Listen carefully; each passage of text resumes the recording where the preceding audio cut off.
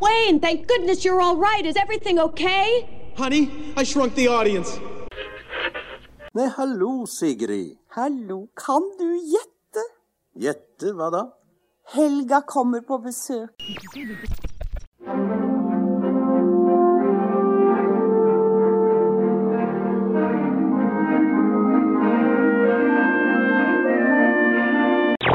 Good morning. What's so good about it? That mask was the only chance I had of finding my son. Chico? Nemo! His name's Nemo! We are all connected in the great circle of life. WDW Radio, your information station. Hello, my friend, and welcome to the WDW Radio Show, your Walt Disney World information station. I am your host, Lou Mangello, and this is show number 552, and I'm here once again not only to help you have the best possible Disney vacation experience, but I also want to bring you a little bit of Disney magic wherever you are, not just with the podcast, but with my live video broadcasts every Wednesday on Facebook, my videos, blogs, special events, books, audio tours, and more.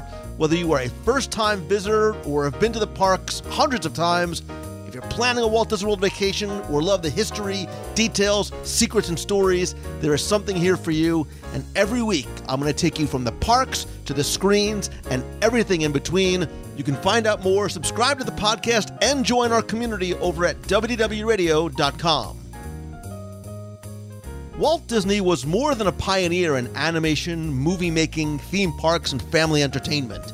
In fact, Walt Disney was a boy fascinated by futuristic tales of space travel and who would, unbeknownst to many, help the United States imagine the experience and reality of actual space travel.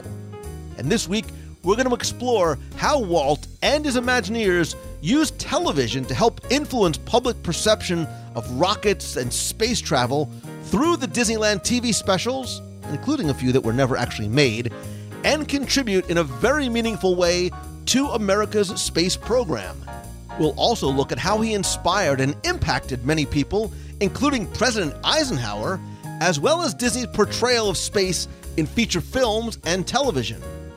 We'll then explore the history of space-themed attractions in Disneyland and Walt Disney World, as well as current contributions to and with NASA. I'll then have the answer to our last Walt Disney World trivia question of the week and pose a new challenge for your chance to win a Disney Prize package.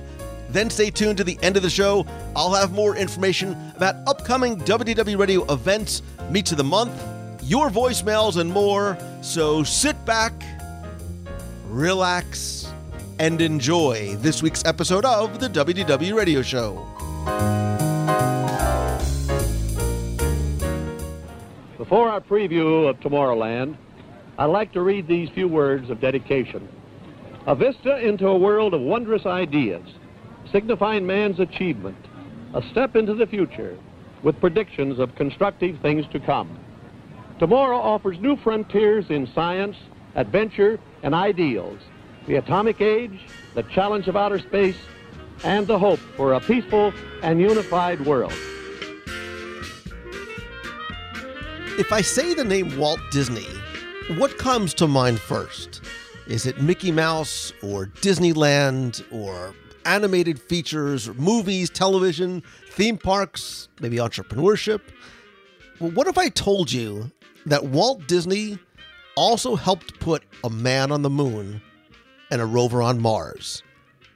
I'm going to help explain what I mean this week as we discuss Disney and space and just what that really means, including in space, like the real space, in the Disney parks and on screen. And joining me this week is truly a man who I guess you could call him a space cadet, like in real life, and I mean that in the best possible way. He is Ryan Hurley, who I have known for years, first time I think on the show. So welcome on, buddy. Thank you very much, Lou. Yeah, it is a pleasure to be on here officially. I think the only other time my voice has been on the show is when I called in from Tokyo Disneyland. Oh, that's right. That's right. It was a while back. So yes, no, it's a pleasure to be here. Yeah, and this was actually your idea. We've been talking about trying to do stuff together for a while. When I said that you were a space cadet, that was not an insult to your intellect. It really is because it's who you are and what you do. So sort of tell people a little bit about, what it is that you do and why you sort of have this interest and connection to Disney and space as well. Yeah, sure. So I'll bring it back to I'm originally from Florida. One of the few people that's originally from Florida. There's like a dozen of us now, I think. So I was at Magic Kingdom, I think when I was like 1, but obviously I don't really remember much. But so grew up being a big fan of Disney and a big fan of space travel. My first trip to Kennedy Space Center here in Florida was in 5th grade. And I became an annual pass holder in middle school. So obviously there's a lot of cross-pollination there with Disney and space as I grew up. Went on to go to college, majored in aerospace engineering, basically because it had the word space in the name. And actually got a degree in aerospace engineering from the University of Florida. I actually got a second degree in mechanical engineering so that one day I could maybe work at Walt Disney World. Turns out it was the first place I got a job at. So I was an engineer at Walt Disney World for a year, and I did some awesome projects there. But I really missed the space. I missed the aerospace aspect of my work. So I went back and got a master's in aerospace and still very slowly working on my PhD, but ended up working for the Navy for 6.5 years and then was able to transition over to Kennedy Space Center. I worked for a contractor there named AI Solutions for 2 years, and then transitioned over to become a NASA civil servant not too long ago. So I work in the launch services program as a flight software analyst. And so the launch services program, we're the program that launches all of the Mars rovers and all of the NOAA weather satellites and all the satellites that go to Saturn and Jupiter. That's all us. So that's our main program, but we do a lot of other extra stuff as well. So I can tell you that this is probably the very first, probably the only time I'm ever going to have a true rocket scientist on the on the show. Because when you hear people that wanting to go into this thing, the first thing I think of is what you're doing is like space camp, but so much better, except for the fact that Leah Thompson and Kelly Preston weren't there. But other than that, you are living the dream in terms of doing things to help us return to space over and over again. And when I said at the beginning about Walt Disney and his connection to this, I think if you might see the title, Disney in Space, you think about, they're going to talk about mission space, they're going to talk about flight to the moon. But Walt really does deserve, and we'll get into how, some of the credit for our progress in getting onto the moon and a rover on Mars. And I think it goes back, like you, to his childhood in terms of having a very different, much more fundamental interest in space and these futuristic tales of H.G. Wells and Jules Verne. And I think as time went on, I would imagine he probably read, Princess of Mars and John Carter and some of the things like Amazing Stories and Astounding Science Fiction, some of those early books and magazines from the 30s and 40s and 50s. But what he would eventually do is help us, obviously the United States and the military realize this vision of space travel. So take us back a little bit to some of those early beginnings and how Disney starts to get involved in this, before they ever start putting anything on film even. Yeah. So, this is the period, I guess, of Walt's life that's my favorite. This, I guess, the futurist Walt phase of his life. This all kind of started with a group of scientists, American scientists, that were several of them actually from Germany in the post-World War II era, including, let's see, Dr. Fred Whipple, Dr. Joseph Kaplan, Dr. Heinz Haber, who eventually became the chief science consultant at Walt Disney Productions, actually. Willie Ley and Dr. Werner von Braun, of course, the father of American rocketry. They all wrote a series of articles in a magazine called Collier's Magazine back in the early to mid 50s, and basically describing how human space travel could work. And they were trying to get this concept out into the public and try to get the American psyche to kind of get behind this9 Well, one of those people was, of course, Walt Disney, and Walt appointed one of his 9 old men, Ward Kimball. He needed him to produce some Tomorrowland episodes for the Disneyland TV show. So, of course, what better way to create some shows for Tomorrowland than to do some space themed ones. So Ward got together with Dr. von Braun's people there in Huntsville, Alabama. So before you go on, I want to stop you for a second, because we keep mentioning the name Werner von Braun, and Sure. that may be a name that is or not very familiar, or one that people have heard before. And I think it's important to touch just for a second on a little bit of his history, because like Walt, he was inspired by Jules Verne, but one of the reasons why that name is so familiar was because he was a German scientist during the Second World War, and then eventually would go on to design the V2 rocket.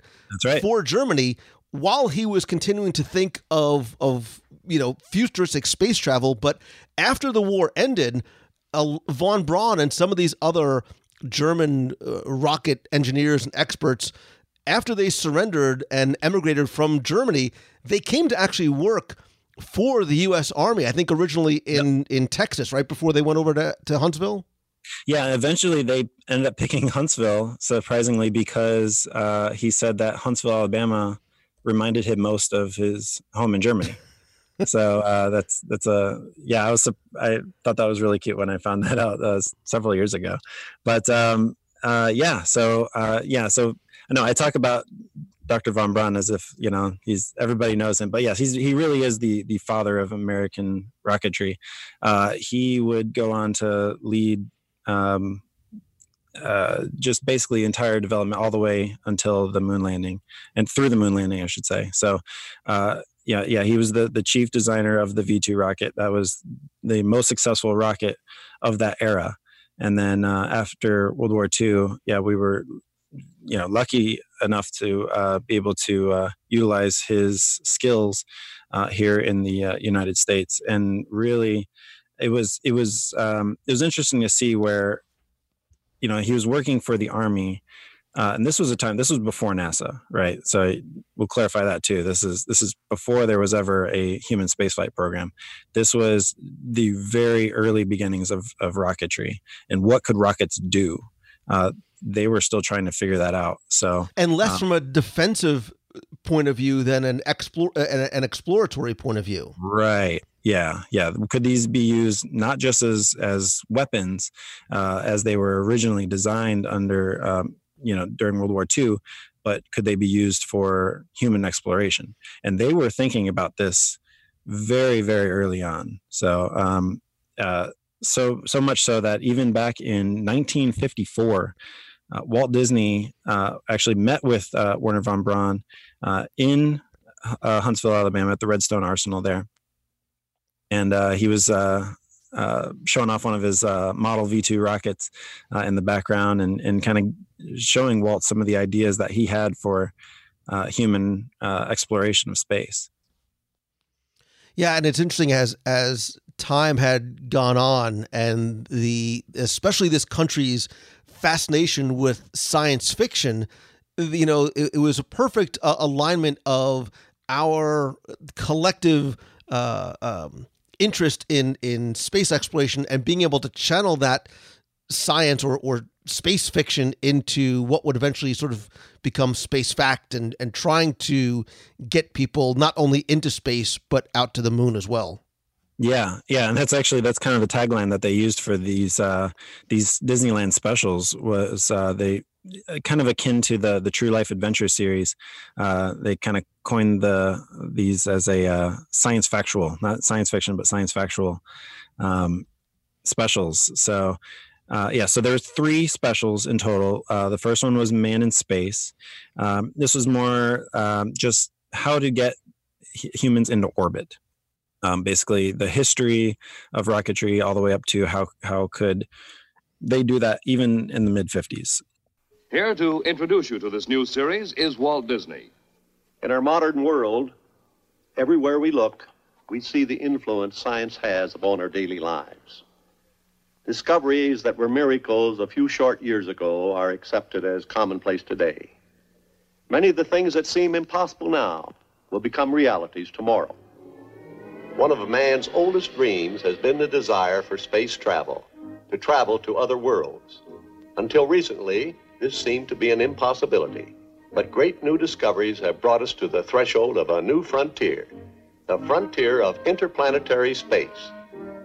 In this Tomorrowland series, we are combining the tools of our trade with the knowledge of the scientists to give a factual picture of the latest plans for man's newest adventure. Here's Director Ward Kimball to tell you about it. I'll mention that was 1955, mid-1955. The second one was Man and the Moon. That came out the end of 1955. Obviously, more geared towards how to get to the moon. And that one, it didn't go all the way to landing on the moon, but it did have a whole, how to orbit and do reconnaissance of the moon. And then the third one was called Mars and Beyond. And it's funny with these, they're all available on DVD or they're available out on YouTube as well if you want to go watch these. They're really quite fascinating, especially the first one because of how accurate that they were on so many of the design pieces of how to design a rocket, the operation of a rocket, and then even what the capsule, what the crew would be doing once in orbit. It's really quite fascinating. So I wanted to give some additional context here too. So March 1955, the first Disneyland special comes out. In July, Disneyland opens. And then later in 55, the second one comes out. In 57, the third one comes out. Then Sputnik launches also in 1957 in October. Explorer 1, the first American satellite, launches in 58. And then NASA isn't even created until July of 58, in the middle of 58. So this was at a time when all of this early space travel concepts were really just bubbling up to the surface. And Disney was right there. It's really quite amazing. It really is. I mean, to kind of step back and like you mentioned, Lou, in your intro there, that he really was right there with all of this. So yeah, history looks back on Disney as not just a person who was an innovator in terms of filmmaking and family entertainment, but even his influence on science, on space travel, on urban planning, and the things that he did and how they translated into other areas beyond the scope of the entertainment realm. And I thought Man in Space, actually, and I'm sure a lot of people haven't seen it, and you should go back and you can find it on YouTube. This is not something that was a 5 to 7 minute animated short film. It ran about an hour long, and total nerd fact for people who are of my generation, one of the people who I think did most of the narrations was Dick Tuffield, who was actually known as the voice of the robot in Lost in Space, which was one of my favorite shows as a kid. I won't do my bad Dr. Smith impression yet. It'll probably come out.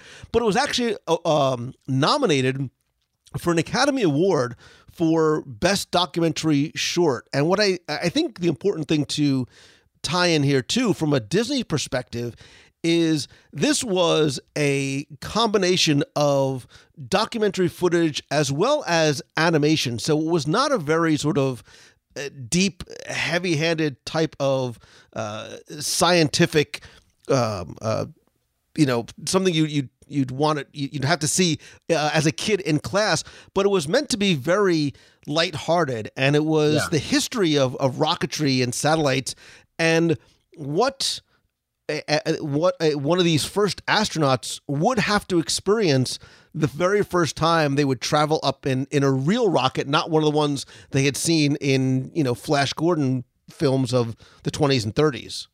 Yeah, they did a really good job of making this these concepts, because obviously, it's kind of a joke, right? It's not rocket science. So this was rocket science, but they had to make it digestible for the American public, right? So they talk about the history of rocketry on Earth, the evolution of going from gunpowder to even steam to liquid fuel, the German rocket development, creating the V2, and then the post-World War II American rocket development, creating several different models.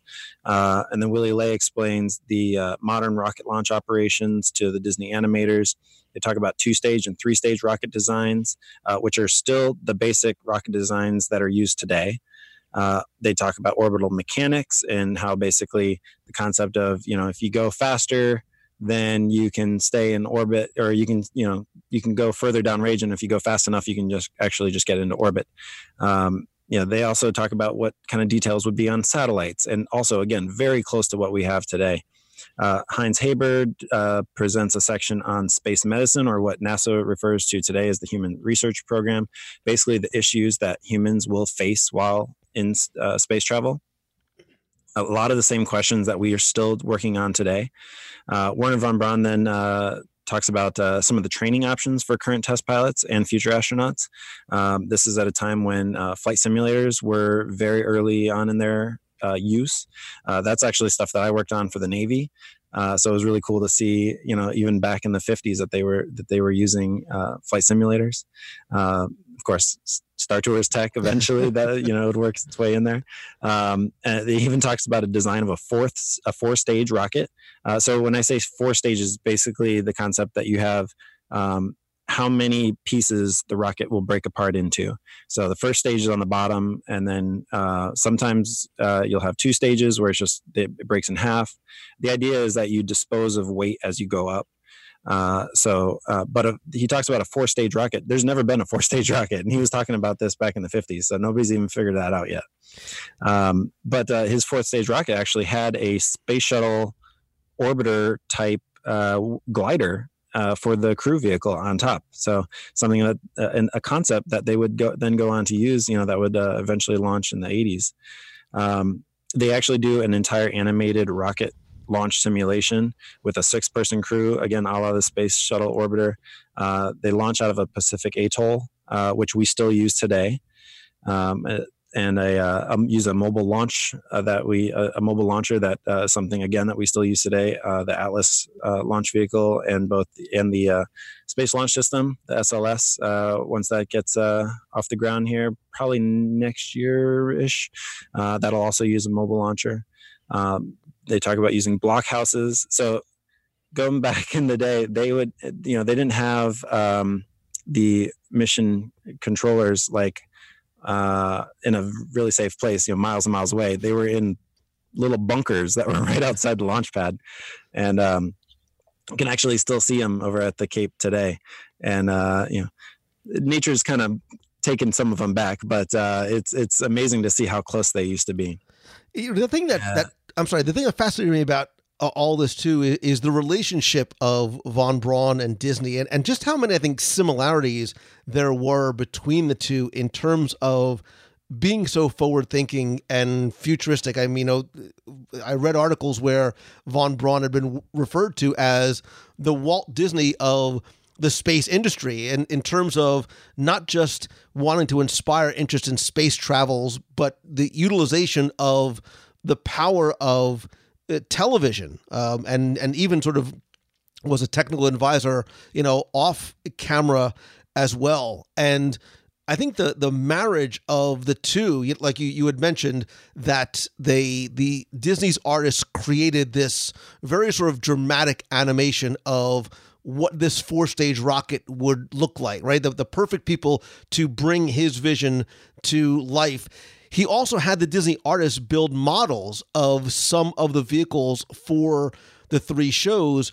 But then Walt also wanted to make sure that you said it was something going to be very easily digestible. So he made sure that he incorporated humor into some of the science. He said there's got to be a comedy interest and the factual interest that have to, be married together so the show isn't dry and or corny. Yeah, absolutely. What comes to mind immediately is that space medicine sequence, or the human research program sequence, where it kind of shows all of the stresses that a human would encounter going through space, and it's the whole how many G's would they feel? So there's a guy, there's an animated guy in a box, and then it just drops a bunch of like anvils on him, like the old cartoons. And then also the history of rocketry. There's a lot of showing how rockets were used. Let's just call it not quite 1,000 years ago. Let's say 700 years ago. It's been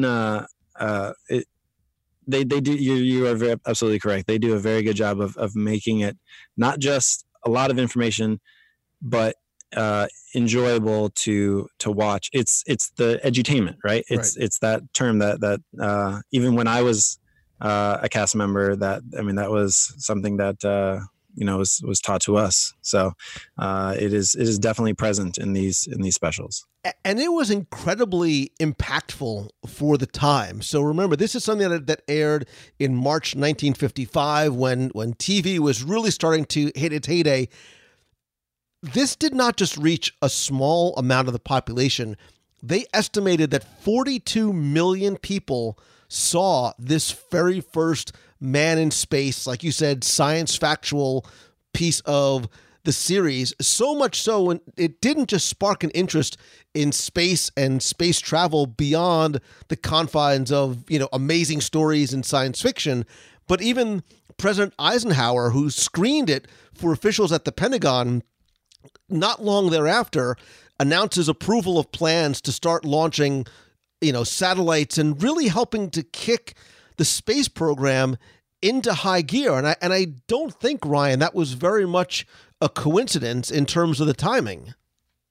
No, you're absolutely right. Yeah, this was that time where, and obviously Walt Disney was a household name at the time as well. So to have someone with his, let's call it clout, really, getting behind this movement, it really helped with the entire process to really get the American public to get behind this race for space.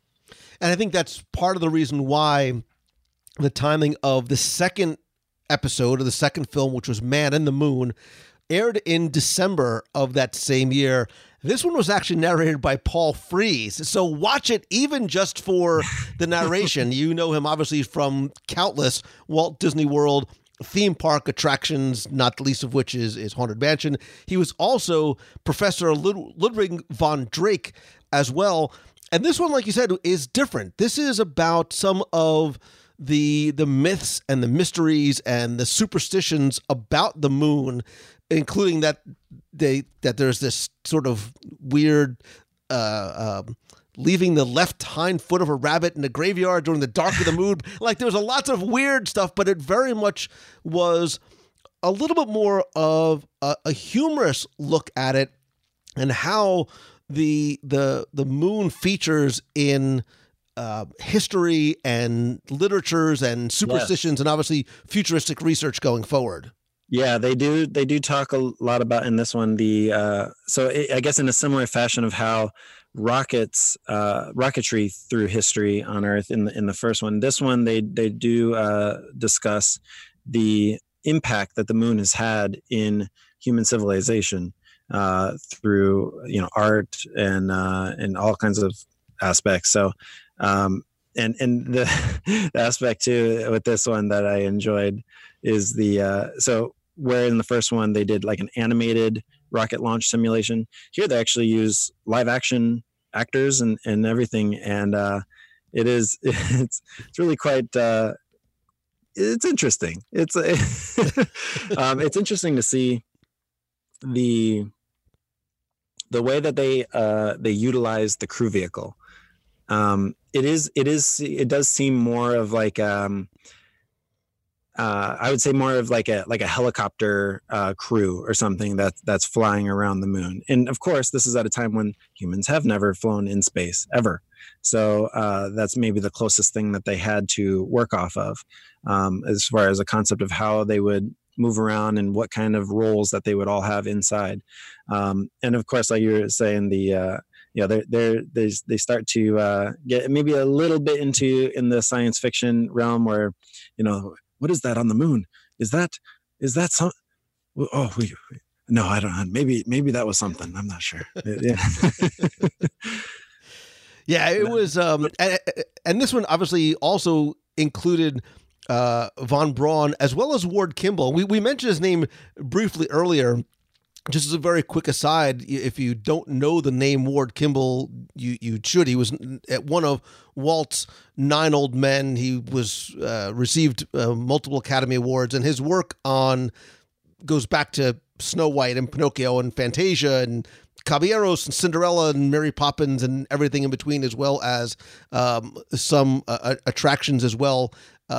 Definitely one of the more unique and interesting of Walt's 9 Old Men, but I think he helped to strike that balance between the realistic trip to the moon and some of that whimsical, fantastical, borderline science fiction parts. Yeah, and what a workhorse too. I mean, directed, written, hosted, narrated. This guy did it all with these specials. So, it's really quite impressive. And yeah, he was involved in all 3 of these, and all kind of the next step out of those original Collier's Magazine articles. So yeah, and then the next one being that Mars and Beyond, which came out at the December 4th, 1957. This one's interesting too, because in where with the Man in the Moon, it starts to get a little bit maybe sci-fi. Mars and Beyond, I would say, goes even more so, but they kind of had to, because like they discuss about how back then they still thought that there was canals on Mars. That there were people who still thought that with the little green men and Martians and everything like that. That was still kind of a theory that was out there. So they came up with some really creative aspects with this one, including Walt himself introducing this with his little robot friend Garco. Yes, which I didn't they use part of that in the Space Mountain queue back in the day? I can't remember if they did. And it was one of it was back when they did the Space Mountain in like the 90s, where they had like all the random clips up on the screen in the queue. I think so. I remember seeing that. Yeah, I think so too. But it was definitely getting more into and of course the idea too would be that Mars and Beyond, this would be the 3rd step, which we're still working on it. That this would be further out into the future. So hey, maybe we all do have robot servants around the house to help us do our chores. So. According to the 50s, that's what everybody had. We all had a Rosie the Robot from the Jetsons. Yeah. I'm still waiting for that in my flying car and jetpack and all that. We're working on it. Yeah.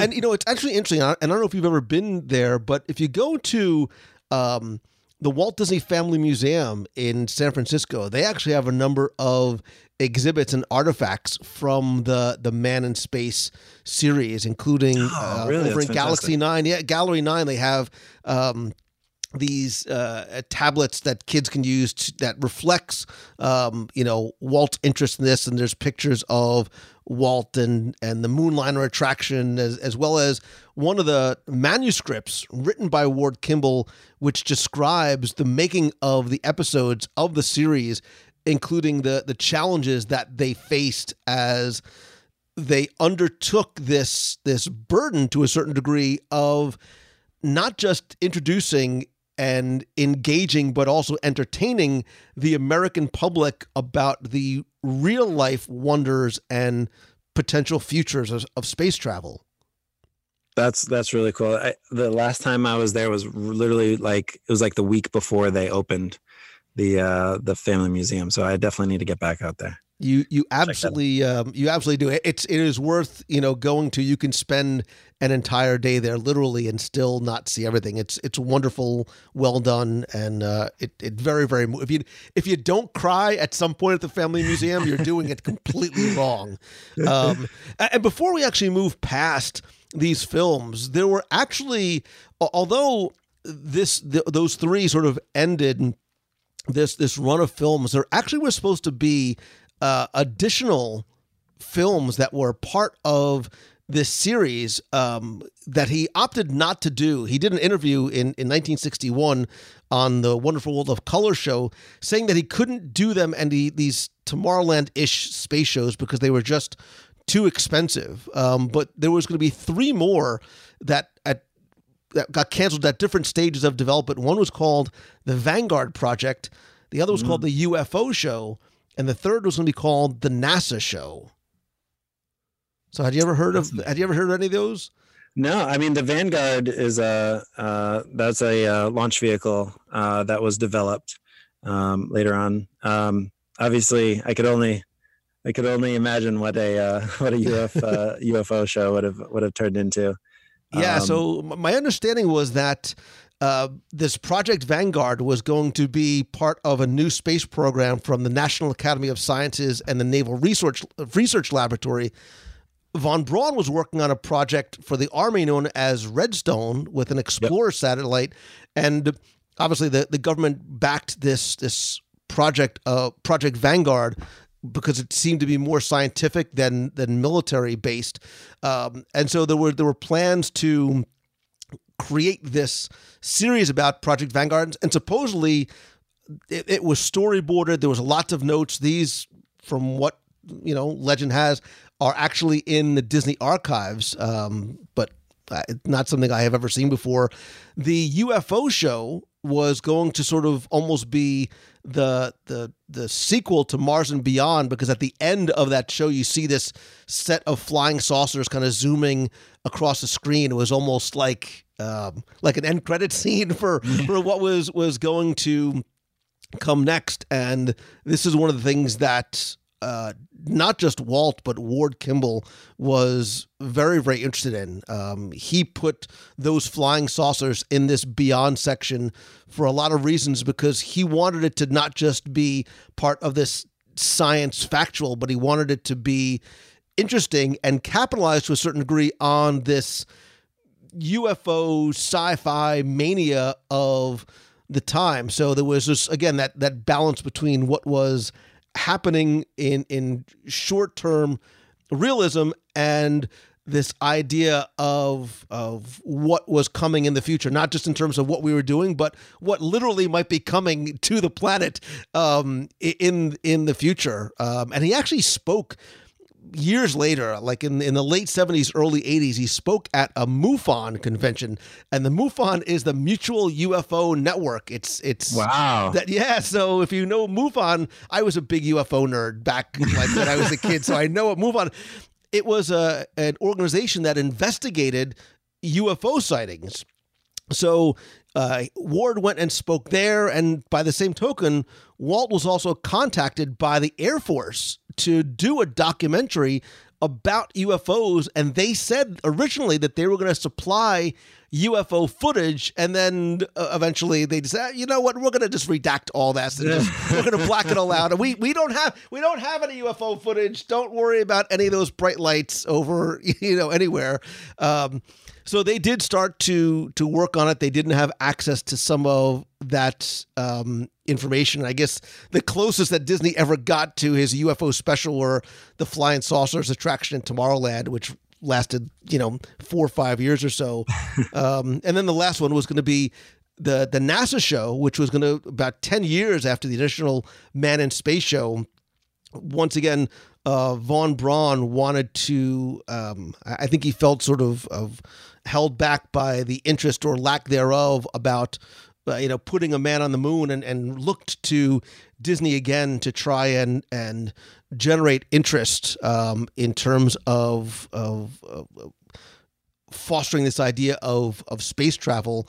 Again, at this point, he is now, I think he said he was the director of the Space Flight Center, right, over in Huntsville. So he had a position of authority, and it might have been a good time to start working with Walt and his brother Roy, who came and visited them. He went to Huntsville. Walt and Roy went to Huntsville. I think they also went to, it used to be called Cape Canaveral, and Houston as well, in terms of looking to bring this to the attention of the American public. And obviously the only person that could really do it and do it properly was going to be Walt Disney.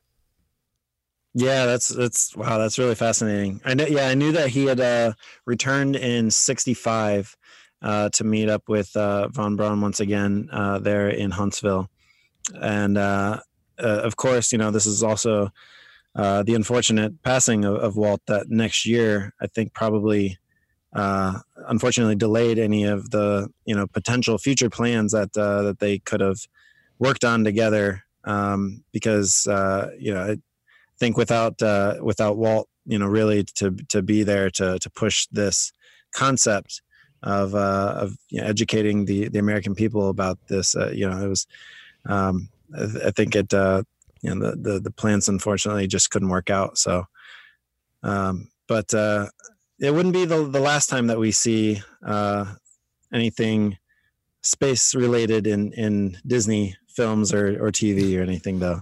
Yeah, well, I mean, look, the thing is, I think, I don't want to undersell the impact of these three shows that I think maybe even a lot of modern Disney fans might not know about, maybe have never seen before, and the influence and the inspiration that they have. We talked about the space program and Eisenhower, how Von Braun, brought Disney over to the Space Center in Huntsville, and I think not just inspired other people who watched those shows, and probably countless astronauts who were like, yeah, that's exactly what I want to do, and probably ended up doing that. I know one of the astronauts, Stephen Bales, talked about how seeing these shows when he was 13 really sort of ticked all the boxes for him, and he was a member of Mission Control for the Apollo 11 moon landing, and I'm sure his story is one of many. But you're right. I mean, what it did start to do was usher in a new era, especially from the Disney perspective, of entertainment, somewhat maybe based or not based in science fiction, science factual, that started not long after. And those entertainment offerings took place not just on the big screen, but on the small screen as well. Yeah. There's a long list of Disney films and TV shows that have at least, whether it's blatantly space travel related or at least some sort of connection. So I've got a list here. I haven't seen all of these, so I'm going to rely on you for some of these. So I figured I'd just run down the list here, and let's see if you can supplant with any additional knowledge on any of these. So the first one I got here is called Moon Pilot from 1962. So I will admit it, I admittedly have never seen, nor I had heard of Moon Pilot. I did my research, as a good recovering attorney should be, was based on a novel that, and this was again this idea of a flight to the moon that was about to happen, and an Air Force captain has to keep this a secret, but this mysterious girl comes to meets up with him and tells him way more than she should know about the upcoming mission, and we find out that she actually is an alien, a friendly alien, not like the people from V who were disguised as not nice people at all, and wants to help him with this special paint formula that'll safeguard his rocket and his body and his brain from these weird proton rays. So again, it takes into account this idea of us starting to venture out into space and who else might be out there or here already. They walk among us. In terms of it, but again, think about this was definitely reflective of Disney's interest in the space program, as well as, you know, this is right in the time of Kennedy's, you know, we choose to go to the moon, you know, which happens a little bit later in the 60s. Yeah, absolutely. Yeah, it sounds like this is kind of in that same concept of that science factual kind of era of let's have a lot of science factual mixed in with a little science fiction. So that's very cool. How about Escape to Witch Mountain? And of course, Race to Witch Mountain, the 2009 sequel with, you know, anything with Dwayne Johnson I have to watch. So this is not the Dwayne Johnson. This is the listen, there's only one Witch Mountain, and it's 1975, and it's Eddie Albert as Father O'Day and Donald Pleasance in there as well. There was also the Return to Witch Mountain. Many years later, there was Beyond Witch Mountain, and then they remade them back in 95. I think they remade Escape to Witch Mountain, and then the film Race to Witch Mountain, starring The Rock, which I think everything right now stars The Rock. He's in every single movie that is being made. But I remember seeing Escape to Witch Mountain as a kid and being fascinated by it. And it's funny, as we were going through this list, I'm like, I need to find that again. I need to watch that again and see if it holds up today, much the way it did, you know, when I was a kid. I'm afraid to go back and watch the Hardy Boys and Nancy Drew Mysteries, because I love those as a kid, and I don't want it to ruin my memories of them. I'm afraid to do the same thing with Escape to Witch Mountain. And the next one you have on your list is the classic, and I'm using air quotes, The Cat from Outer Space. Yeah. So a UFO that makes an emergency landing on Earth, and its occupant turns out to be a cat-like alien, starring Ken Berry and Sandy Duncan. The voice of Jake the Cat was provided by comedian and cartoon voice actor Ronnie Shell. So again, this was before my time. I was born in '82, so but I kind of get the concept of the era of this film. I'm noticing some trends here with these late '70s films. Listen, this is like, it's the first appearance of a Flurkin was in 1978. This again, I was 10 years old back then, and it was a science fiction, obviously comedy film as well, but really starred a lot of A-ish stars from the era. So you mentioned Sandy Duncan, Harry Morgan from MASH, Roddy McDowall, McLean Stevenson, very, very popular in movies and on TV. I don't know. I have not seen this probably since I was 10 years old. But the next one on the list, man, is the one that, I have circled and highlighted, and I am going to invite, welcome, and or strap my son to the chair to make him watch in the next coming weeks. And it is, of course, 1979's The Black Hole. Yeah, and I knew that this one was one of your favorites. I've heard you mention this movie, if not a handful of times, then a lot more than that. This is definitely a classic for sure. And look, this is one that, and I almost feel like I need to do an episode on The Black Hole, because look, it's 1979. We're talking about space and travel. There was a little film a couple years earlier called Star Wars, which really clearly, obviously I don't need to overstate the obvious, it changed cinematic history and our interest and perception of space. This was not just a movie about a black hole, but it was a literal and figurative, very, very dark film in a lot of ways. That ending with Maximilian was just freaky, man.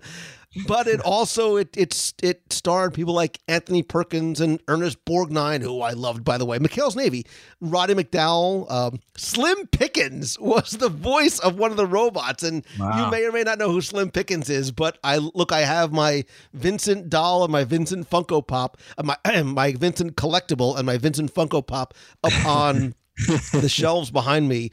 It was a beautifully done film, obviously, not about the realities of space travel, but the futures of space travel. And Maximilian Schell was just phenomenal and weird and scary and creepy as the villain. But it's definitely one that they talked about remaking for years, but there was actually going to be a black hole attraction at some point too that never came to be. But yeah, so we move forward from the darkness that is the black hole into some of the lighter and more interesting space and futuristic themed films as well.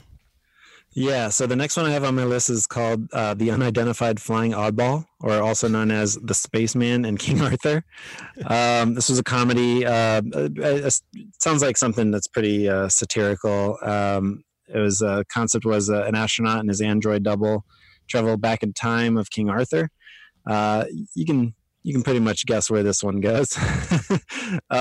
This starred Dennis Duggan as astronaut Tom Trimble, who unintentionally travels back in time with his lookalike android Hermes. So yes, there was that one, and I guess we should mention Tron from '82. While not necessarily space themed, there's definitely some connection with obviously the color scheme, let's call it, of the Tron universe. And this is in an era of computers. So I work in flight software. So this was at a time where computer technology was really starting to take off. No pun intended there.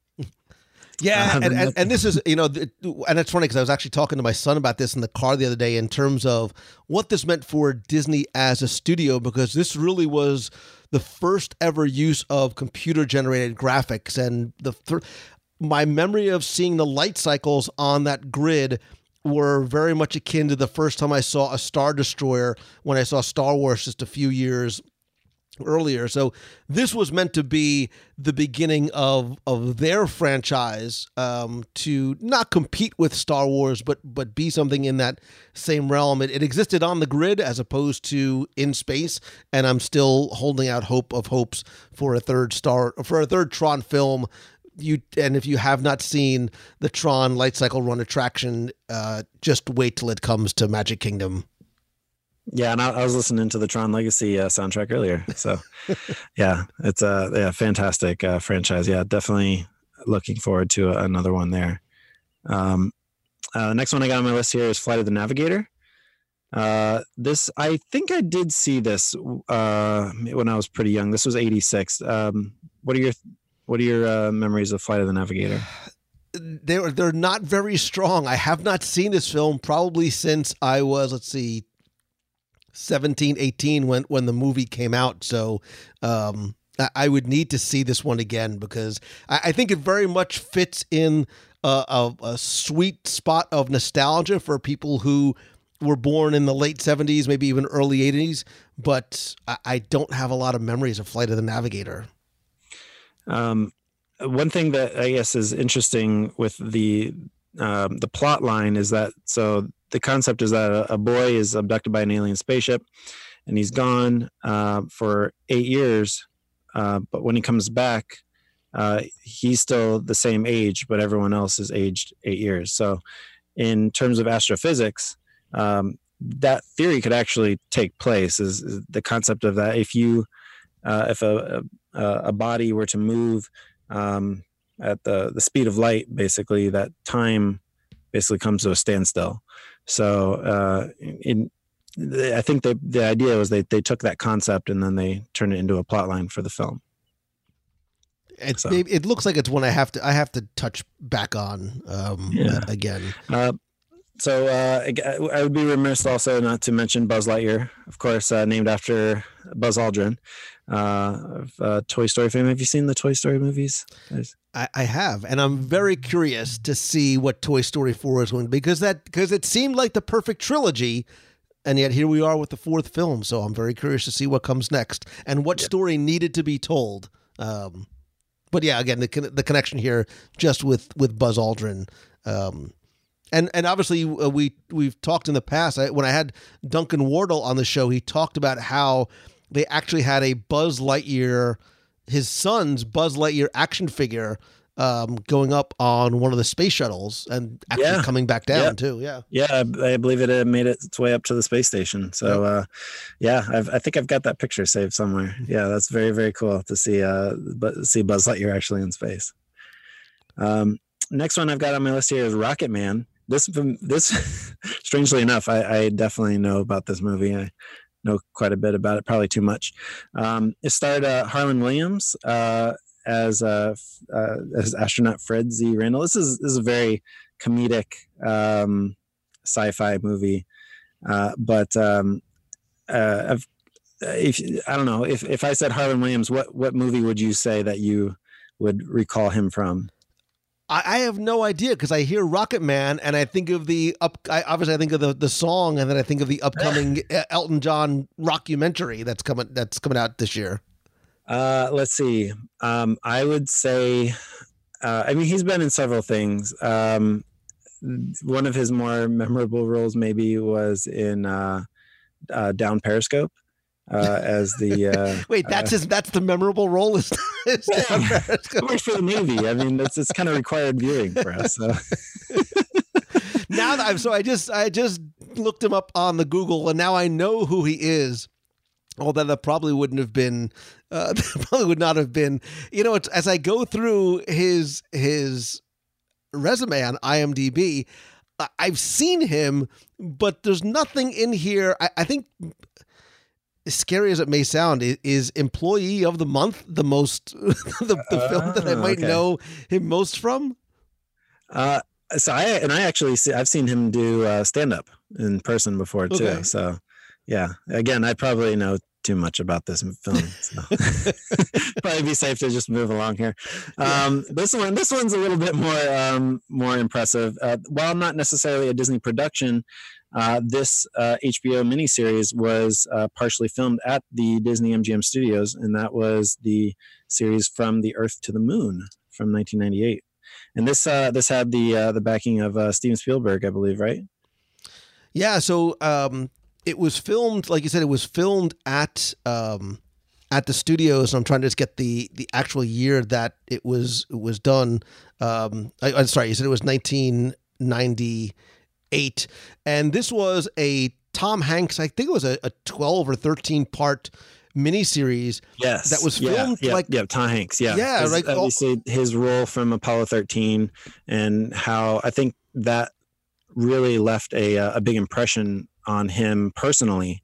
And so this series was, I would say, filmed in a very similar manner to how the Apollo 13 film was shot, but it was about leading up to the Apollo 11 launch. So it's a fantastic series. I definitely recommend this series. I've got it somewhere. I think I've got it on DVD somewhere. But yeah, this is a very good series. It was very well produced. And back when the studios was actually a real working studio too. Yeah, so some history there for sure. Yeah. Quickly just going through some of the other ones, because I want to talk about the Disney in space in terms of theme parks. Some of the other films that are on the list. My Favorite Martian. Now, it's not the original My Favorite Martian, which is the one that I remember from the 60s about this Martian from that lands on Earth and get friends. This is the one with Christopher Lloyd and Jeff Daniels, as opposed to the original that again had his name just escaped me. I have to do the Google again. Ray Walston. Ray Walston. I saw his face and I couldn't remember his name. So he was a very, very popular actor in the late 60s. You know Ray Walston from being Mr. Hand at Fast Times at Ridgemont High. Oh, wow. So there was also Muppets from Space and Mission to Mars, the film Treasure Planet. There was an IMAX documentary called Roving Mars, which I think is important to mention because we talked about the influence of Walt in terms of getting us to the moon. I think that influence of Walt from the 50s and 60s very much continued to impact our interest and ability and development of the Mars rovers as well. Yeah, and of course this was about the development, launch, and operation of the rover's Spirit and Opportunity, which my launch services program launched. So a personal connection there. And there's certainly, Wally, and I am prohibiting you from mentioning Mars Needs Moms. I will not even allow it to be mentioned again in the context of this. We are going to disassociate Mars Needs Moms from Walt Disney as much as possible. But yeah, I read a little bit about what happened there. Yeah. Just don't rent it. Don't move along.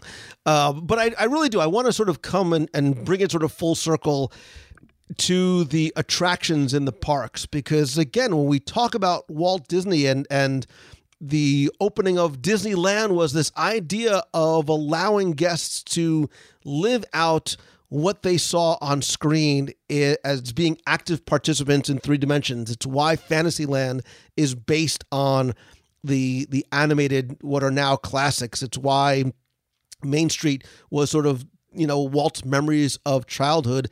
It's why Tomorrowland was his ability to, obviously not all of us were going to be, going to space like the Jetsons, but it was going to allow us to a certain degree live out some of these childlike or even adult-like fantasies that we had about space travel and space exploration and who or what we might experience once we got out there.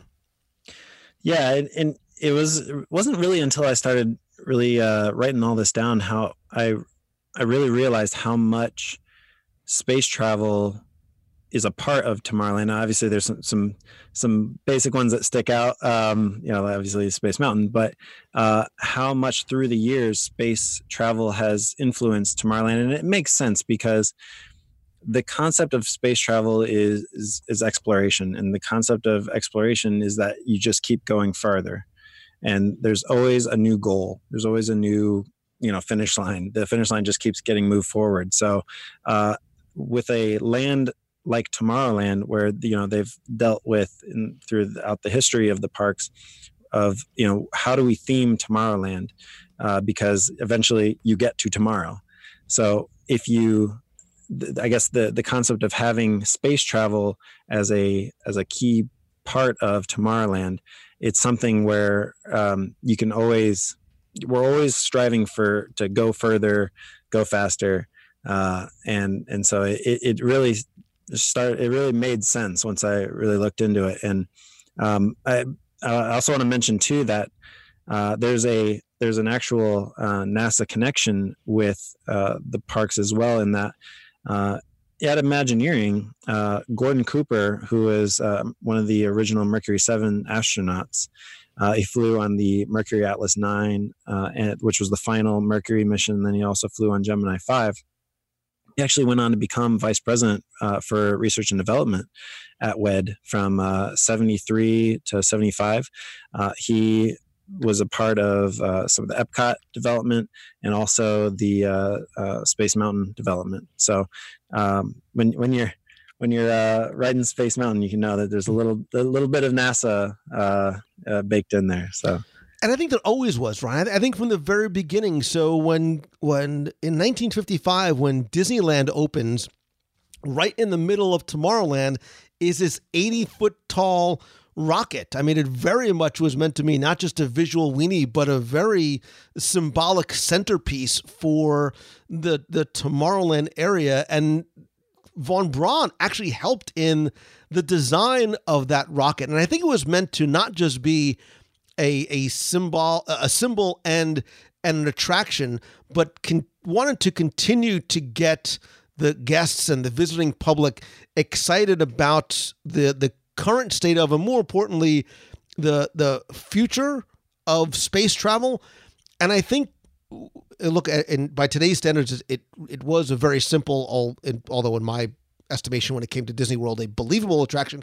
It was something to kind of bridge the gap between what is possible and what is real and what is actually coming. And I will tell you, to sort of extend from that to Flight to the Moon and Mission to Mars, especially here in Walt Disney World, I've said it a billion times, I totally bought into this idea of this simple attraction, this theater in the round, and this feeling that the seats were rumbling and the screens on the ceiling and the screens around that.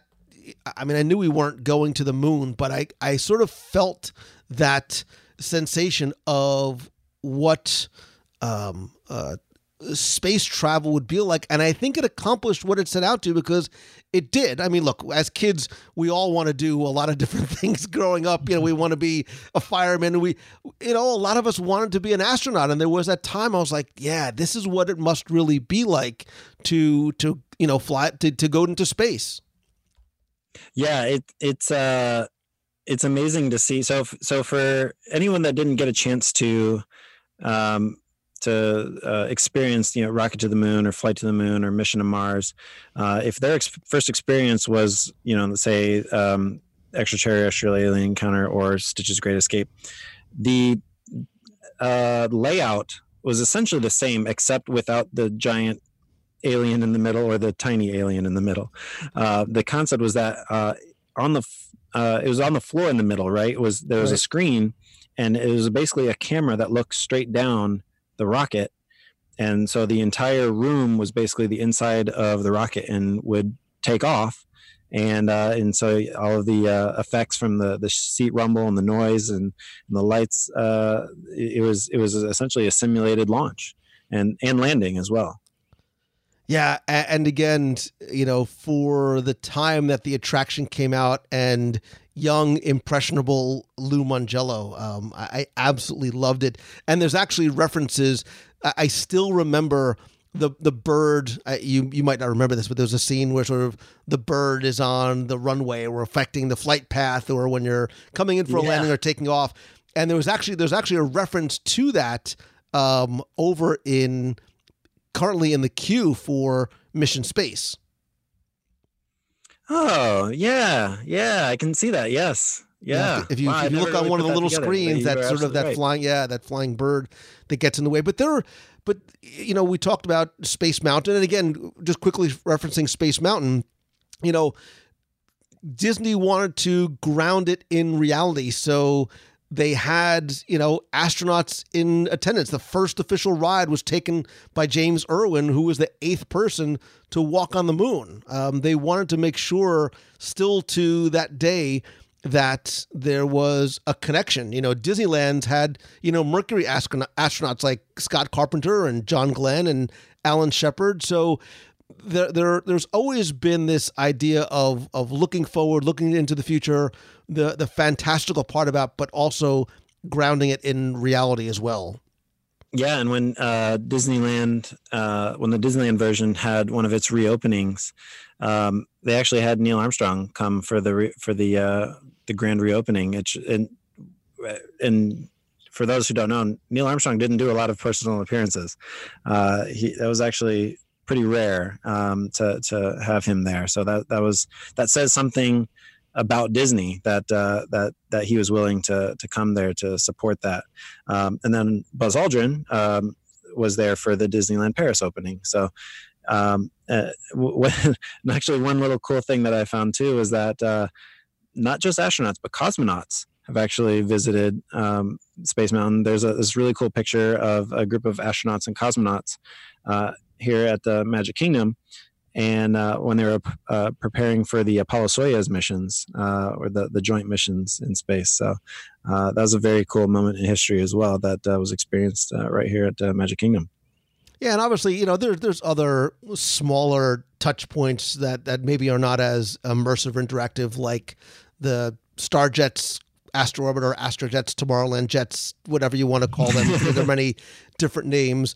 Alien Encounter certainly was a very darker side to our future of space exploration. We mentioned the flying saucers,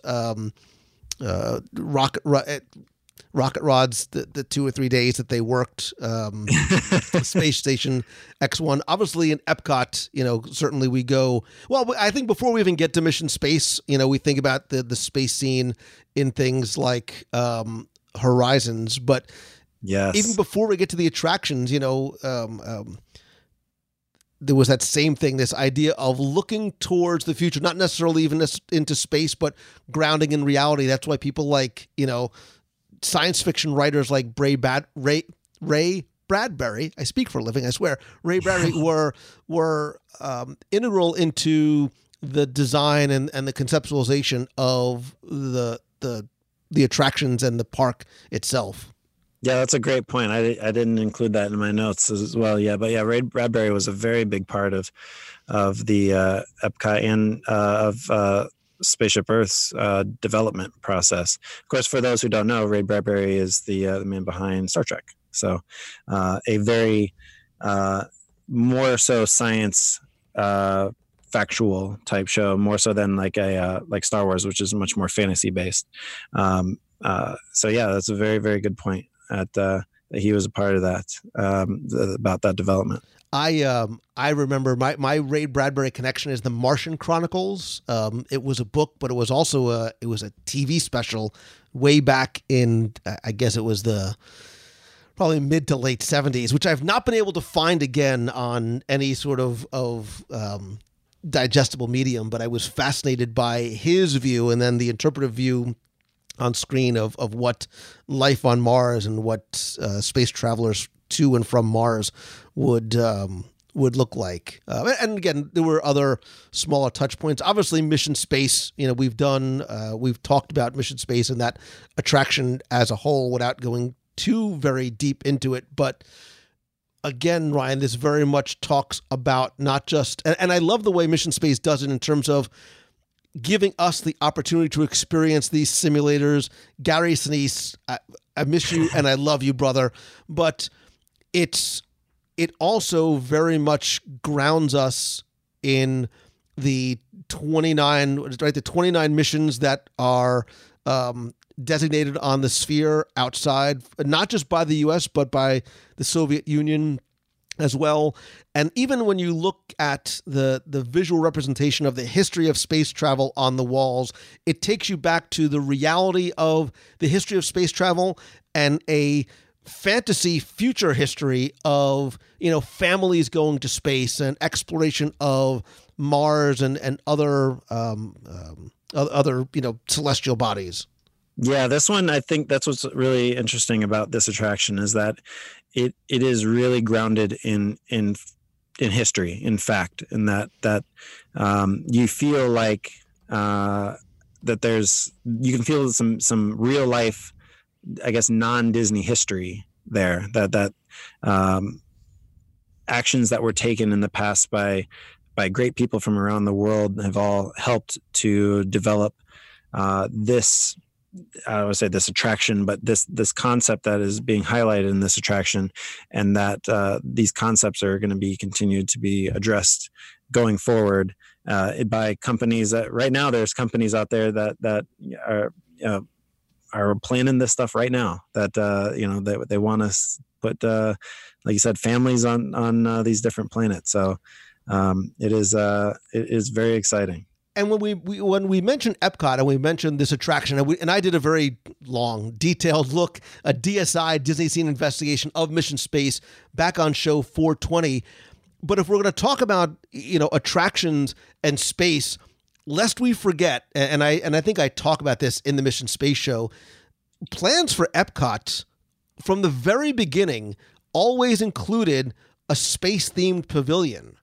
And when Horizons closed in 1999, those original plans, however different they became and changed over the years, those sort of plans for that space-themed pavilion became a reality when Mission Space opened in the location of Horizon. So in that show, we do a very comprehensive look at the history of the pavilion itself, as well as the stories and the tributes in the pre-show, the attraction, and the post-show as well.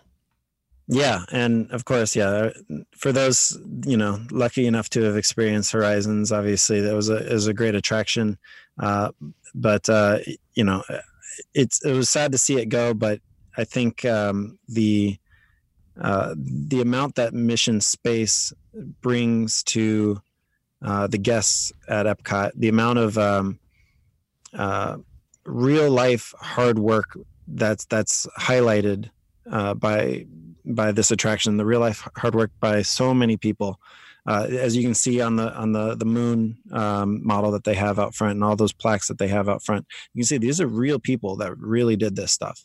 And it's almost like a dedication to all of that hard work. So, and I think we really look forward to putting some new plaques out there and some new moon landing sites on that big moon globe out there. So, I also should mention too, I actually, when I was an engineer there, I actually did my own calculations of G-forces on the, just because, that's what I would do. So I figured out it's about 2 Gs that you experience, which is pretty similar. It's not a lot. It's pretty similar to what you would experience on the space shuttle at the time.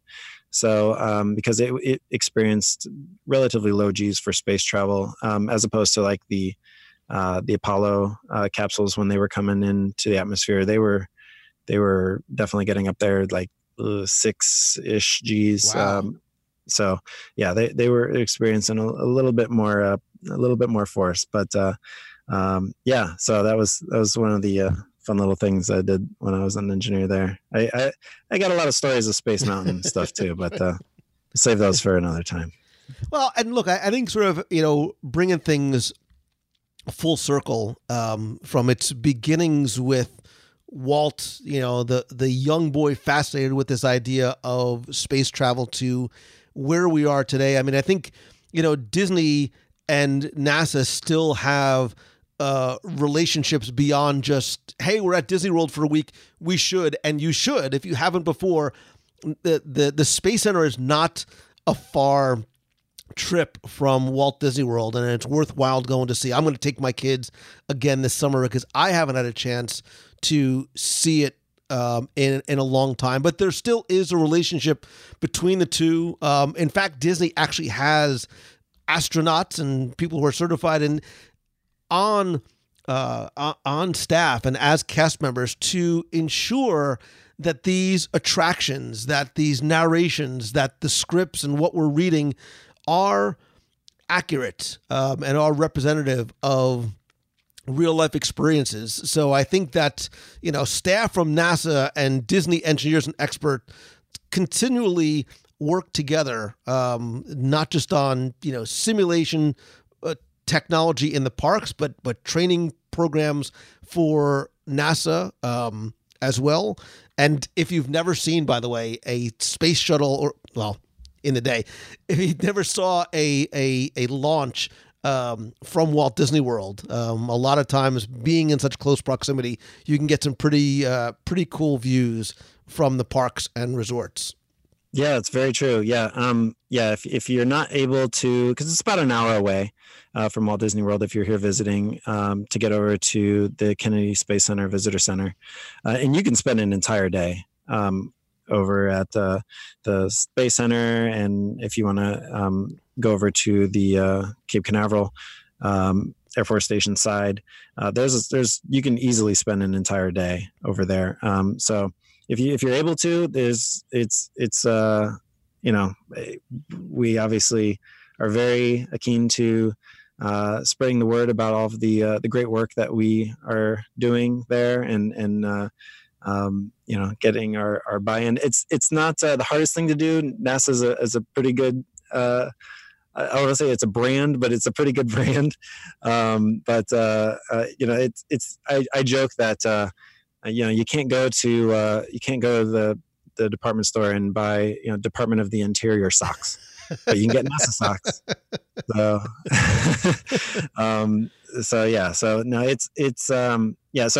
If you can't make it all the way over, if you're around for a launch, we're about monthly.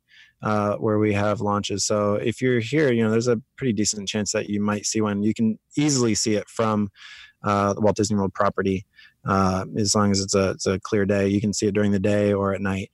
And we've got a lot going on over there right now. We've got our commercial crew program that we're spooling up right now. We're going to be sending our astronauts back to the space station off of American soil. So we're really looking forward to that. Me personally and my group, we've been helping out with that a lot. Our next big launch services program mission, I would say, is probably Mars 2020. That's our next rover on the surface of Mars. The Space Launch System is slated for next year for launch. That's our next major NASA rocket. That's going to be bigger than the Saturn V rocket. That's the one that'll take us to the moon. Speaking of the moon, we've got Lunar Gateway. That's the lunar space station that I was actually working on earlier today. Who wasn't really? I mean, who wasn't working on the lunar space station earlier today? I know. I have to pinch myself on pretty much a daily basis that I get to do this stuff. And then returning to the moon. We've been tasked by the president to return to the moon by 2024. So we're very busy right now over there. So, all the support from all the listeners out there, not just in the U.S. but around the world. That's the amazing part about it too. Is NASA is something that is appreciated by not just Americans. It's around the world. So. All the support we can get from everybody is very much appreciated. Well, it's like I said, bringing things in full orbit, to use the lingo, is I think going back to those 50s, the 50s, and Walt's vision of the future. He took those initial steps towards his visions of tomorrow and Tomorrowland by bringing these concepts to television, and in a marriage that worked well for both Von Braun and for Disney in terms of, I don't want to say capitalizing, but I think a recognition of the current state of the public perception and interest in space travel, and Von Braun and Disney recognizing the power of this relatively new medium to further interest, not just from a consumer, but from even the government itself's point of view. They truly influenced not just the public perception of rockets and space travel, and altered them from being, the flying rockets of Flash Gordon to really where we are today. And I think that both Von Braun and certainly Walt's influence on the space program continues to be recognized. And I wanted to make sure, and I think that's why I like this topic so much, was bringing something that maybe was not a lot of people knew about. When we talk about Walt and his contributions, it's important for me that people understand that they are beyond what was put on film and what is created in the theme parks, but even more so, things that we now almost to a certain degree look. They're Elon Musk. They're launching spaceships almost every week. It seems like it's almost become par for the course, to see rockets go up, and lest we forget that Walt, however you want to categorize it, Walt may or may not have had a big or a small influence on where we are today and where we may be going tomorrow. Ryan, man, I appreciate you not only suggesting the title, but your friendship and obviously all of the knowledge and nerdy expertise that you brought to this topic today. This was a lot of fun.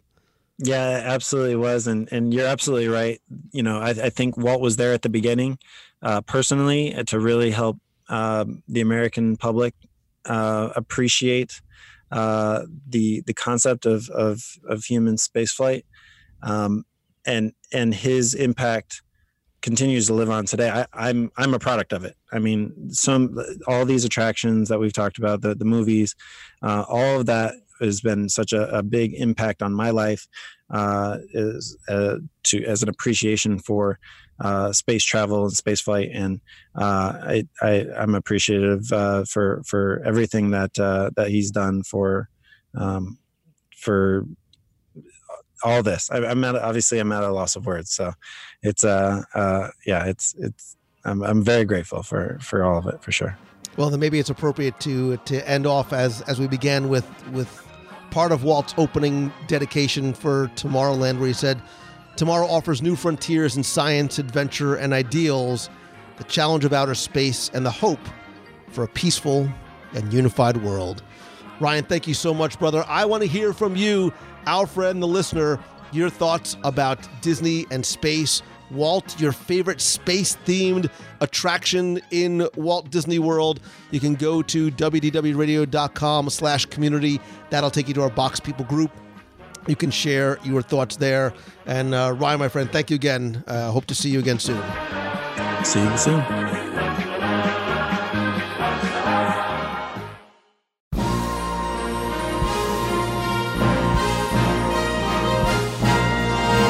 It's time for our Walt Disney World Trivia Question of the Week, where I invite you to test your knowledge of Walt Disney World's history or see how well you pay attention to the details, sometimes in what you see or hear. And if you think you know the answer, you can enter via our online form for a chance to win a Disney prize package. Before we get to this week's question, we're going to go back, review last week's, and select our winner. So last time we talked about Star Wars Celebration. This week we're talking about space. It all sort of fits in perfectly together because last week I asked you, what was your flight number on Star Tours? Now, obviously on Star Tours, the adventure continues. Your destination changes every time you ride. However, your flight number actually remains the same. And that number is 1401. Now, what's the significance? Because obviously everything means something. 1401 is the address for Walt Disney Imagineering. It's 1401 Flower Street in Glendale, California. And of course, this is one of many, many references, not just to Imagineering, but Imagineers, their families, birth dates, room numbers, phone numbers, the Star Trek Enterprise, see if you can find that one, and many more. Anyway, I took all of the correct entries, randomly selected one, and last week you were playing for all of my digital products, which is my 102 ways to save money for an at Walt Disney World book, all 7 of my virtual audio walking tours of the Magic Kingdom History, Secrets, and Stories, which you can find, by the way, on Amazon and in iTunes and at WDW.com. I'm also going to send you a WDW Radio vinyl sticker and a pop socket for your phone. And last week's winner, randomly selected, is Jim Bulyemi. So Jim, you use the online form. I have your shipping information. I will get your prize package out to you right away. If you played last week and didn't win, that's okay, because here's your next chance to enter in this week's Walt Disney World Trivia Challenge. So again, we're talking about space, and I got to thinking more about Star Tours and when the attraction first opened. And did you know that back in 1986, which I realize as I think about that is way longer ago than it seems in my own mind. Anyway, in order to celebrate the opening of Star Tours in Disneyland, Disney aired a TV special, as long as we're talking about Disney and space and TV. Disney aired a TV special that starred Buck Rogers, Gil Gerard, and a young martial artist and actor by the name of Ernie Reyes Jr., or if you grew up in the 80s, you knew exactly who both of those two people were. Anyway, the special showed how Star Tours was created, and as well as the history of space travel and some other references to space-related movies, much like what we're talking about this week. Of course, things got very interesting when C-3PO and R2-D2 showed the Star Tours attraction and the Star Speeder. We won't get into any of the weird music and 80s rap-ish version stuff. Anyway, your question this week is to simply tell me, what was this 1986 Disneyland Star Tours special event cavalcade TV special called? And I'll give you a hint. If you go back to WDW Radio show number 68, speaking of blasts from the past, I do a DSI of Star Tours where we get into a very detailed history of the attraction, the story, a very, very geeky look at the queue and the shop, and even some predictions as to what the future may hold. I'm not sure if I want to go back and hear how right or wrong I was. Anyway, that will give you some hints, but anyway, tell me, what was this 1986 Disneyland TV special called to commemorate and celebrate the launch of Star Tours in Disneyland? You have until Sunday, May 12th at 11:59 p.m. to go to WDWRadio.com, click on this week's podcast. There you will find the form. And again, you're going to play for all the digital products, the book, the audio tours, the vinyl sticker, the pop socket, and just because I am nerding out on Star Wars, Star Tours, and space, I'm also going to send you a WDW Radio shirt as well. So good luck, may the Force and the Schwartz be with you, and have fun.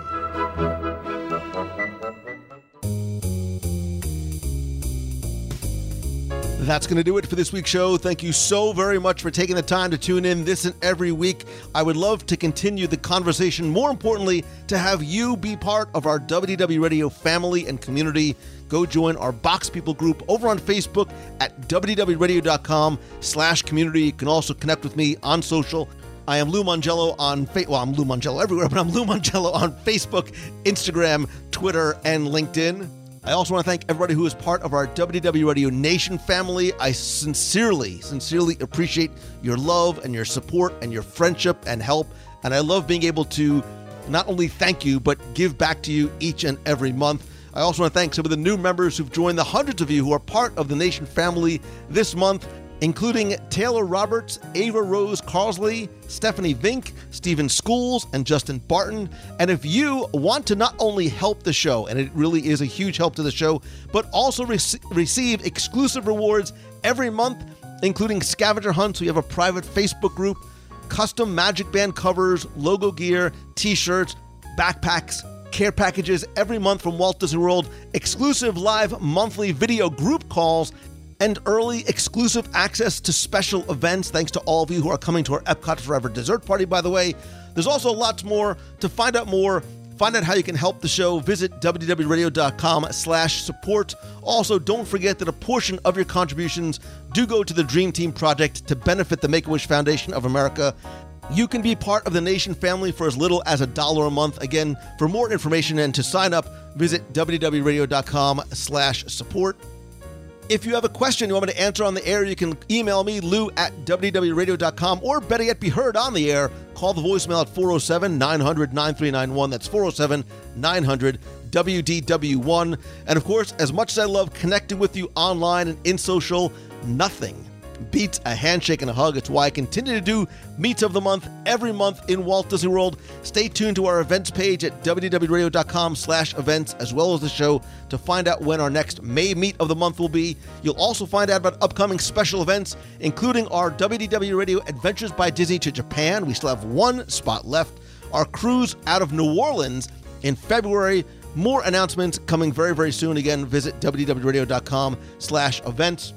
Also, stay tuned as I'll be doing additional meetups, not necessarily in the Disney parks, but as I travel to speak and for events, and to find out how I can come to speak to your conference, your business, your event, or your school, visit LouMongello.com. And also, I would love to help work with you to turn what you love into what you do. So whether you have an idea, a blog, a YouTube channel, a brick and mortar business, or just an idea, there's lots of different ways I can help, from one-on-one coaching to a small mastermind group that meets virtually every week.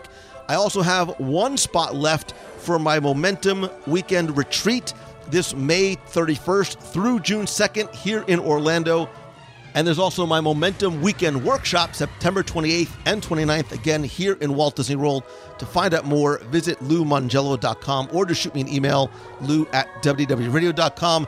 I also want to thank, of course, Becky Menken and the entire team over at Mouse Fan Travel. Whether you're traveling to any Disney destination or anywhere on the planet, they can give you the best possible prices, all available discounts, all at no cost to you.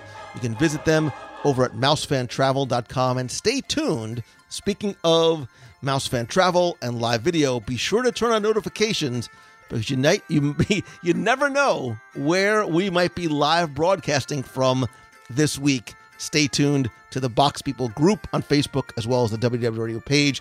And also be sure and check out Celebrations Magazine over at celebrationspress.com. And as always, my friend, and you are my friend, whether we have met yet or not, all I ask is that if you like the show, please just help spread the word. Invite your friends to join our friends, to be part of the community, to check out the show. So if you can tweet out that you're listening to this or your favorite episode, share it on Facebook. And if you can, take 30 seconds to just rate and review the show over on iTunes. It's incredibly helpful. I want to thank some recent reviewers like JDKOCJ, Jen DJD, that's what it says, who says, it's my favorite podcast. I've loved Disney and the Disney parks since I was a child. I discovered Lou during his previous podcast and have followed ever since WDW Radio Episode 1. Wow. It is by far the best podcast out there on any topic. Wow. But since it's Disney, it makes it even better. The food reviews are great. The top 10s are always fun. The DSIs, the Wayback Machines are great learning experiences. It's a must for any Disney lovers. Tagada says it's the most magical podcast on the internet. Lou is a gem. The enthusiasm translates to every level of fandom. It's never boring, always interesting and educational. Plus, you always feel better after listening, which is exactly how I want you to feel. M. Slate61 says, your show is amazing. I'm a new listener and regret not finding it sooner. That's the beauty of the podcast. M. Slate, you can go back, listen, maybe not episode 1. Episode 1 was not my best work. Anyway, Matthew W77 says, not only the best Disney podcast, but one of the best podcasts, period. And Deshar says, I love it. I just started listening, though I know Lou on Facebook. We've met in person totally by accident. He says, I've just never been a podcast person. Now I listen whenever I can. Lots to learn about, something I thought I knew so well. And Lou and his guests are so positive and fun. Deshar, Matthew, M. Slate, Zagata, and JDK, so Jen DJD, you know who you are. Thank you. Thank all of you for taking the time to listen and rate and review. Again, just search for WDW Radio in iTunes or go to wdwradio.com/iTunes. It'll give you a link and show you exactly how to do it. Finally, most importantly, again, thank you to you for taking the time to listening, for sharing, for being part of the community, and honestly, for being my friend. And we truly are friends, whether we have met yet or not. And I do hope that while this podcast does make you happy and does help you escape and have you give you a better experience when you go, I really do hope that it does have, however big or small, a positive impact on you and your life. And yeah, you know what? If it puts a smile on your face, well, then mission accomplished, I guess. I hope that you have your best week ever. If there's ever anything I can do for you to help repay the favor and the gift that you give me, please let me know. Have a great week. So until next time, see ya. Hi, Lou. It's Elizabeth from Massachusetts. It is Wednesday morning at 6:33 a.m. I'm about to head to work on April 24th, I think. And just recently I had my April break, listened to a bunch of your shows, and I just started listening to episodes of Chambastra. We were doing a top 10 on the ride vehicles in Disney World, and I'm super excited to finish it on my way home today. But one that I just recently listened to, and the number of it is totally escaping me, was the best seats in Walt Disney World. And one that I was going to sit on right now, and that I know is not mentioned, and it's probably not many anyone's, is the curb on Main Street. So not necessarily a bench, but I would do a lot right now at 6:33 in the morning to go grab my coffee, sit on the corner of Main Street, right outside Casey's Corner, so I can see the castle, do some people watching, let the sun come on up and start a magical day. Yep, I hope you all have a magical day, and I will talk to you real soon. Thanks, bye. Hey, Lou, this is Jen Coyle, and I have a little song rap for you. Lou Mangello, he's a magical fellow, doing a Disney podcast. Feel like I scored a fast pass. Yeah, I'm listening from Milwaukee. Ooh, and I hope someday that he and I will meet at a meet of the month. I'll give him a hug because I like him so much. Thanks, Lou, for always being an inspiration. And you and I have never met yet, but I know we are friends. I'll be down there in August. Hope to see you. Love, Jen. Hi, Lou. It's Elizabeth again from Massachusetts. Second time today calling on Wednesday, April 24th. Just got home from work and finished your episode 164. I think 164, where you and Tim Foster did the top 10 ride vehicles, and it was so good. I love those episodes that you guys do. Some that I think I could think of right away, too, for sentimental reasons. I absolutely love the teacups. They're also super fun to Instagram and put on social media. I also think that a lot of times the Kilimanjaro Safari vehicles don't get enough credit. Those things are massive, and certainly not probably the easiest things to maneuver through the actual attraction. And of course, right along with Soarin', like you guys had talked about for a little bit on the show, the new Avatar Flight of Passage, the technology behind that is just unreal. Yeah, it was a super fun show. Thanks for getting me through my Wednesday. Hope you're all having a magical day, and talk to you soon. Bye. Hello, it's Darlene Mackey from West Seneca, New York, calling in to say that I have 41 days until my trip to Florida again, and hoping to see the last day of Flower and Garden at Epcot. I hope you all get a chance to go there.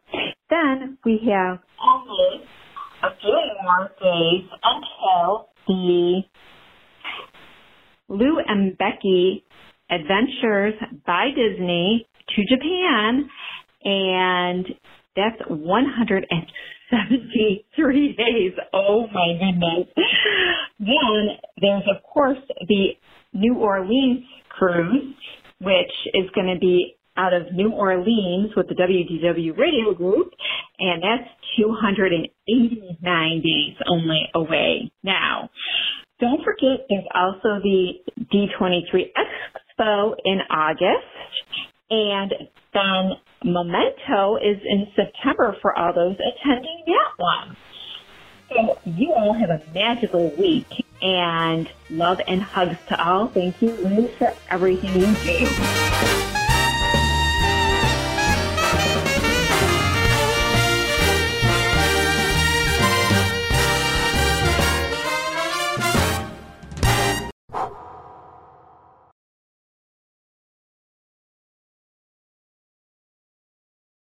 Well, how do you know? You've never been to the future. Well, of course I have. Don't you remember yesterday I was saying to you that tomorrow we might go to Future World? Yes.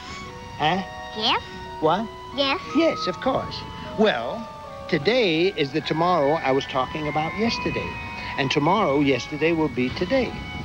And I got to the future from the past when the past became the present, which is now. You get it? Got it. Good. Could you explain it to me?